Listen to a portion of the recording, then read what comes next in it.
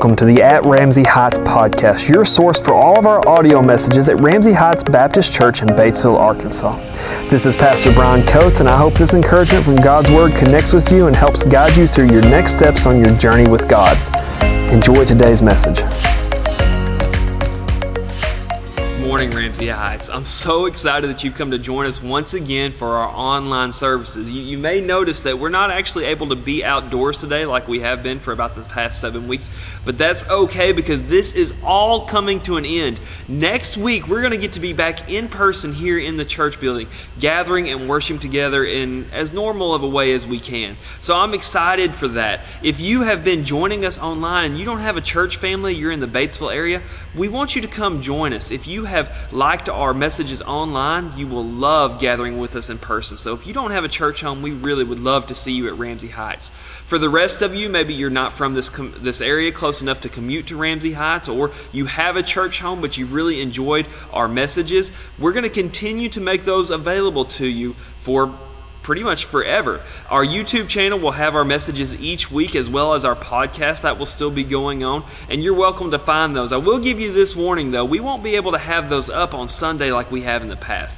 Those messages will be up Monday because we are recording them live on Sunday and it takes some time to edit and upload those. But I really hope if you've been blessed by the ministry of Ramsey Heights here that we can continue to provide those resources for you and they will continue to influence your life and help you out on your next steps on your journey with God.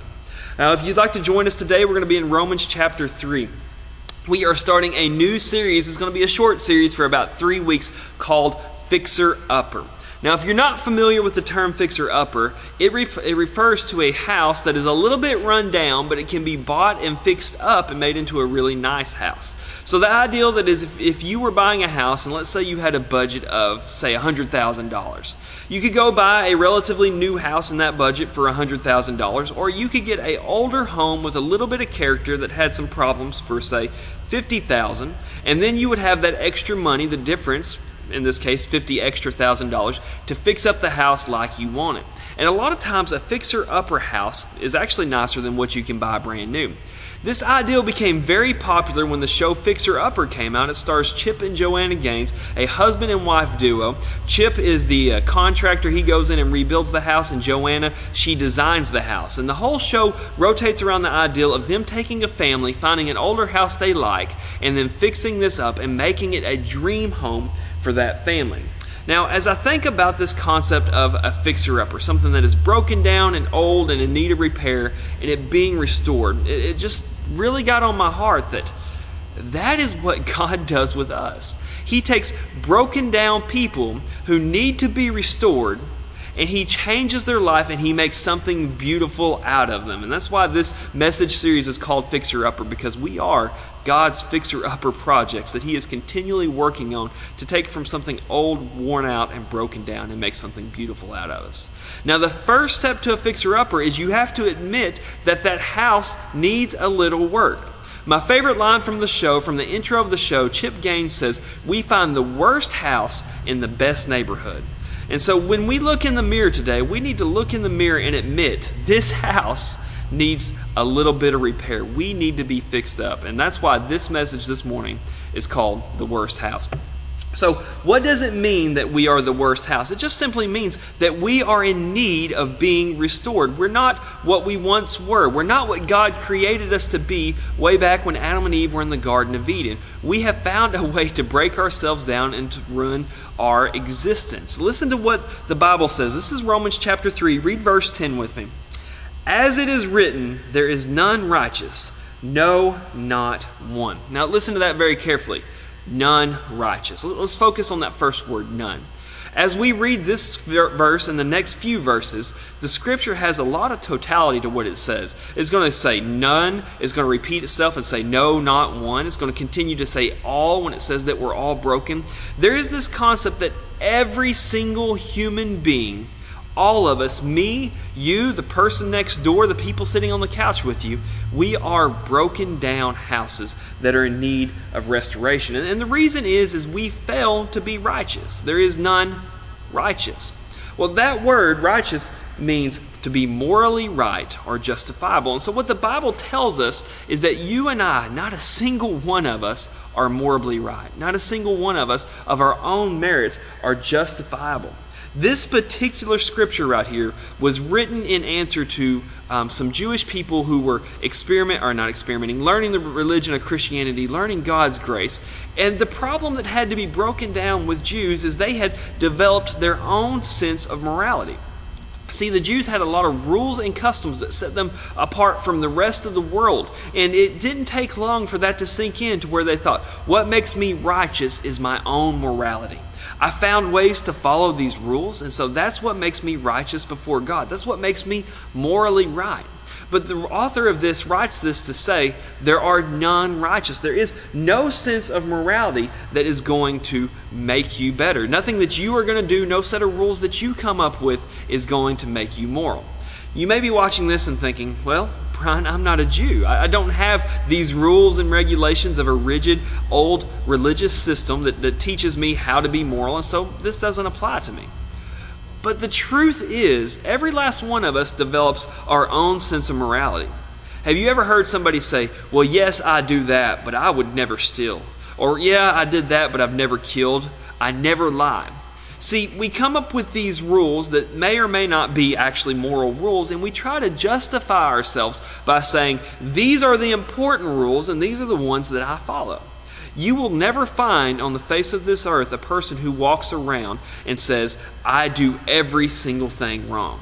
They will always come up with a qualifier. Well, yes, I live this lifestyle, but I know better than to do X, Y, and Z. So this is a lie that has continued throughout mankind, is that we can develop our own morals and we make our own rules, and usually those rules are in comparison.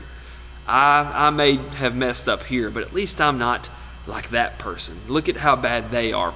I must be pretty morally right. But the Bible is complete, and it says that there are none morally right. There are none righteous. There are none justifiable. Now, to make sure this point is clear, the next several verses explain how we miss righteousness in God's eyes. What are the things that we do that keep us from being righteous? Well, it really breaks down to two particular ideals. And the first one is we refuse to acknowledge that God is God. Listen to what verses 11 and 12 say, still in chapter 3 here. Talking about us, talking about people. There are none righteous, verse 11. There is none that understandeth. There is none that seeketh after God. They are all gone out of the way. They are altogether become unprofitable.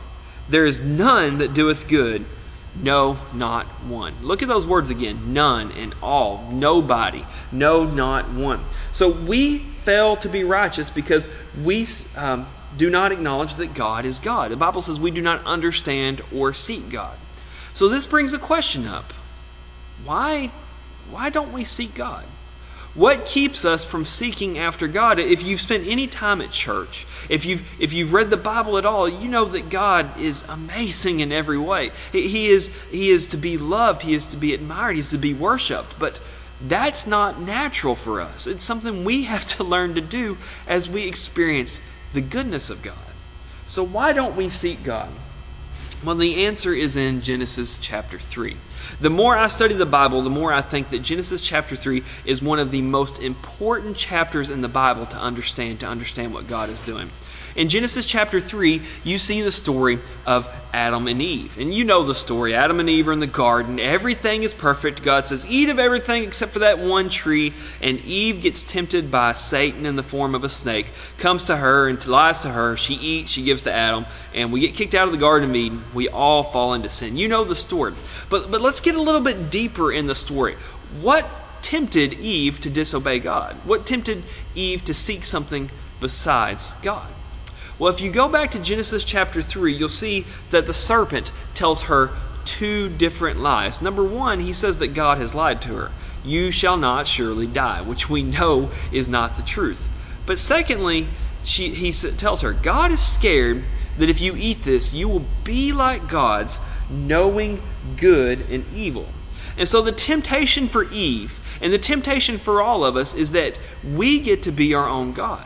That's our natural state, and that's what keeps us from seeking God, is we get to be our own God. We make our own rules. We get to be in control of our own lives. When he said, you will be like gods, knowing good from evil, what does that sound like? You will get to decide the rules of your own morality. That's the temptation that got Eve to fall away from God and then caused Adam and Eve to fall away from God. And it's the temptation that takes us away from God today. We fail to seek God because we want to be our own God. I'll admit to you, as a Christian and as a pastor, I oftentimes want to be my own God. I want to be in control of my own life. And sometimes it's as simple as what I want to preach or teach on, what I want to do, how I want to live my life. And God says, Brian, that's not how I want you to do it. And I'll be honest with you, there's a lot of times I really struggle to let go of my own wants and my own desires. And the truth of it is, if you've tried to follow God at all, you've had the same problem. You know God wants you to do or to not do something, but you have such a hard time giving up control of that. Because at the base of every human heart, we want to be our own God. We want to make our own rules. We want to be in control. This is a lie that has continued throughout eternity, and it will continue. And because we want to be our own gods, we don't seek God. Because we don't seek God, it says, all have gone out of the way. Well, if you remember last week, Jesus taught us, I am the way, the truth, and the life. And so Jesus laid out a very simple concept that there is one way to God. And because we seek to be our own God, we have gone out of that way. We continue to follow our own paths instead of the path God lays out for us in Jesus Christ. Those two don't go together. You can't be on your own path and on the path God has for you at the same time. And so we fall a little farther away from seeking God. And what this tells us in the end is that this makes us make our own morality, and basically we live an unprofitable or a useless life, making useless rules that don't matter in the light of eternity. See, we are in competition with God for control of our own lives. And that's natural. You're born that way from the second that you enter this world. We are in competition with God for who is going to control our lives. Now, if you do become a Christian, if you are a Christian, you soon learn how awesome it is and how sweet it is to let God have control of your life. But even Christians fade back again and again, trying to put ourselves in control. Secondly, the way that we miss righteousness is we fail to love what God loves. We fail to love what God loves. What does God love most? Is it shiny church buildings? Is it mountains and oceans? Is it this creation? None of those things is what God loves most. God loves most people. You and me, your neighbors, and the people you drive past on the road. God loves people the most, and you and I fail to love people. Listen to what it says. Let's try to break down the next few verses. Verse 13. It says, their throat, this is talking about us, their throat is an open sepulchre, that means grave. With their tongues they have used deceit, the poison of asp is under their lips. Whose mouth is full of cursing and bitterness, their feet are swift to shed blood. Destruction and misery are in their ways, and the way of peace have they not known. There is no fear of God before their eyes. This describes us. And you might say, well, Brian, I don't know if that describes me. I'm not swift to shed blood. There's not destruction in my ways. Well, the Bible says that there is. And let's see if we can figure out exactly what this means. If God loves people the most, we should love people the most too, to adhere to God's standards of morality. But we fail to do that, and it proves it with what we say. This is what the Scripture says. Listen to what it says. It talks about our throat, our tongue, and our lips. What do we use those for? Well, that's how we speak, isn't it? That's how we talk. And the things that come out of our mouth, the Bible compares to, number one, an open grave, an open sepulcher, an open grave. Now, the concept behind this is not a hole in the ground that nobody's been buried in. It's a grave with a body laying in it that has never been covered up. And the stench of death is absolutely horrible from an open grave. And so the Bible compares to what comes out of our mouth as the stench of death. It then talks about the poison of asps, another sense of death. Now, I know what you're thinking. Well, Brian, okay, so I've said some bad things. I've talked bad about people. Maybe I've gossiped. Maybe I've even lied about someone. I run them down when they're not around. I talk bad about them behind their back. Does that really mean that I have missed God's morality? Well, yes, absolutely. Because the Bible is clear that what comes out of your mouth is a reflection of what's in your heart. And so if we have the stench of death coming out of our mouth, what it tells us is that is the ugliness and the bitterness and the nastiness of our own heart. See, we cannot claim to love what God loves and continually tear down people. We cannot claim to love what God loves and have a heart that is jealous and a heart that hates and a heart that wants to tear down people's character to other people. It then says that our feet are swift to shed blood and that destruction is in our ways. See, what comes out of our mouth is a symptom of a bad heart. And soon, in every human, what's in our heart will transcend just words. We will turn and try to stab people in the back, figuratively. And it turns eventually into violence.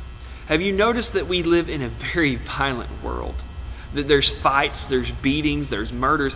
Every single day, we find a way to hate other people so much that we shed blood. And it's just part of our nature. If you look at even how our countries react, if you look at our militaries, and think about how much focus we put on military. And I'm not saying that military is a bad thing, but think about how much focus we put as a human race on the different militaries of the world. I looked up the numbers. In 2020, the combined budgets of the world's militaries, every country in the world, is $1,917 billion. That's how much money we as the human race spend on fighting each other over land and resources and ideologies.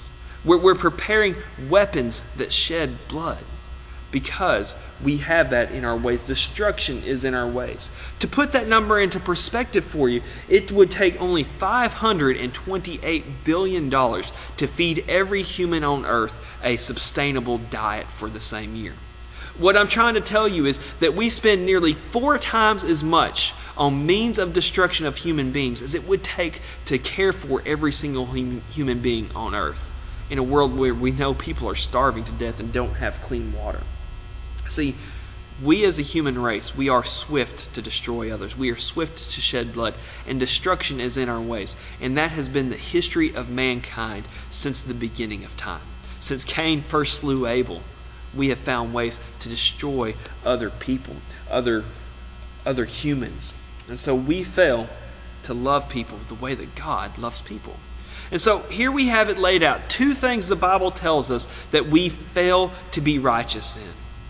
We fail to acknowledge that God is God. We compete with Him for control of our own life. And we fail to love what God loves. You're saying, well, Brian, that doesn't sound that bad. Maybe that's true of me. I probably have a bad heart. I don't love everybody the way I should. And yes, I like control of my own life, but we tend to make our morality. I've never killed anybody. I don't steal. I don't lie. I respect people. I put my life up against anybody else's. I'm good. They're probably way worse than I am. I think I'm probably doing okay. That's our own morality speaking. And the reason that these 2 ideas, failing to acknowledge that God is God, and failing to love what God loves, the reason that those 2 things are so important is Jesus said that all of God's moral law goes around those 2 ideas. When Jesus was asked, what is the most important commandment? He said, love the Lord God with all of your heart and all of your soul and all of your mind. And the second is like unto it, love your neighbor as yourself. And he said that all of God's moral law revolves around being perfect in those 2 things. When we compete with God for control of our lives, and when we fail to love what God loves, we break the 2 rules that God is most serious about. The 2 rules that every other single rule revolves around. And so we look at ourselves and we have to say, I am a broken down house in need of restoration. I am guilty of being immoral by God's standards. I fail Him every single day. And that's why if you continue reading in Romans 3:23, it says, all have sinned and come short of the glory of God. Every last one of us has failed in both of these aspects. We have failed to love God and we have failed to love people. And that's all of us. Once again, the totality of that. Now, why does that matter? Well, what's the big deal about failing God? What's the big deal about failing morally God's rules? Well, if you continue to read on through Romans, you'll eventually get to chapter 6, verse 23. It tells us this, that the wages of sin is death. A couple of weeks ago, we really talked about death. We talked about that death is separation from God. Death is separation from Him now and separation from Him eternally. And so when we look in the mirror and we say, I have failed God's moral laws, I have sinned, I have disobeyed God, what we get for that is death. I like to put it this way. What you get for what you earn for disobeying God is separation from God. Now, this should be weighing heavy on us, that every human that has ever walked the earth is born in separation to God, is unrighteous by God's standards, and the penalty for being unrighteous by God's standards is separation. See, Jesus talks about a day when we're going to stand before Him, and He's going to judge our morality. And we may come up with arguments of how good we were and what we never did and what we did do, the money we gave away. But He tells us something I think that is the scariest verse in the Bible. He says there's going to be a lot of people that I'm going to say to, depart from me, be separated from me, ye who commit iniquity. I never knew you. It's the scariest verse in the Bible. See, there is a promise that our disobedience will not go unnoticed by God. There is a promise that our disobedience to God will not go unpunished. Everybody has gone out of the way. Everybody has sinned. Everybody has fallen short of the glory of God. We have all failed to acknowledge that God is God, and we have all failed to love who God loves. And the penalty for it is eternal separation. Jesus tells us that place we'll be separated to, we call it hell, is a place of weeping and crying. It's a place of loneliness because we're separated from God and from everybody else. It's a place of eternal torment. It is scary to think that the life we live is only going to point us in that direction. All of us are headed that way, no matter how good we think we are, or no matter how good we are in comparison to others. But. My favorite word in the Bible is but. Because the Bible tells us again and again, you have failed God. You deserve death. You deserve separation. But it is always followed by the word but. Even though there's more is what it means. But. And Romans 3:23 starts off with the wages of sin is death. But it ends with this. But the gift of God is eternal life through Jesus Christ our Lord. See, it is okay to admit that we are broken down houses. It is okay that we admit that we need restored. Because, you know what every broken house needs to make it a fixer-upper? All it needs is a carpenter who sees it not for what it is, but for what it can be. And there was a carpenter who walked the face of this earth. Carpenter by trade. He had the skills to build houses. He had the skills to fix and mend and restore broken things. But he came to build a kingdom. And he came to restore broken people. He came to do something special in us. And he was willing to put in the work to fix us up. He was willing to restore us. See, Jesus Christ walked this earth and he lived a perfect life. And the work that it takes to restore us is that it takes somebody taking our punishment, somebody taking our death upon themselves. And Jesus Christ, who deserved no death because he never stepped out of the will of God and he never failed to love people, Jesus Christ took that punishment. He did the work because he sees in you and in me not what we are as broken down, disobedient houses, but what we can be. And for each of us, we have a decision and a choice to make. What do we choose? Do we choose to continue to be our own God, to continue to live in disobedience to God and the punishment that comes with that? Or do we choose to let this carpenter come in and restore us? Every human being is faced with that choice. And if you haven't made that choice to follow Jesus Christ, today's the day. There's a punishment for our lives, but Jesus Christ came to give us life. He came to give us hope, and He came to restore us. I hope with every bit of my heart that every person who hears this has made that decision. But if you haven't, today is the day. Today is the day to make Him your Savior. Today is the day to go to Him and say, I need to be restored. Jesus Christ, will you restore me? Let's pray together.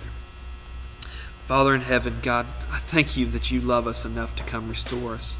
God, we are broken down houses. We are failures in every single way. But God, I praise you that you looked at me and you looked at us and you see us not for what we are, but for what we can become. God, I thank you that you're willing to put in the work to do something amazing in us, to give us something that we could never earn and to prepare for us eternal life.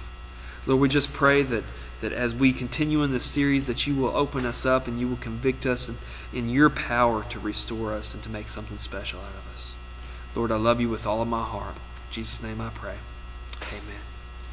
Well, thank you for joining us today. I hope that I get to see each of you next week. If you still don't feel safe to come into church, we're opening church up, but you do not have to feel obligated to come. I encourage you to prioritize your personal safety over gathering with us until the coast is clear. But if you are ready to be here and you are comfortable to be here, I can't wait to see you and worship with you next week. We're going to be continuing through the series, and it's going to be awesome. I hope to see you then. Have a great week.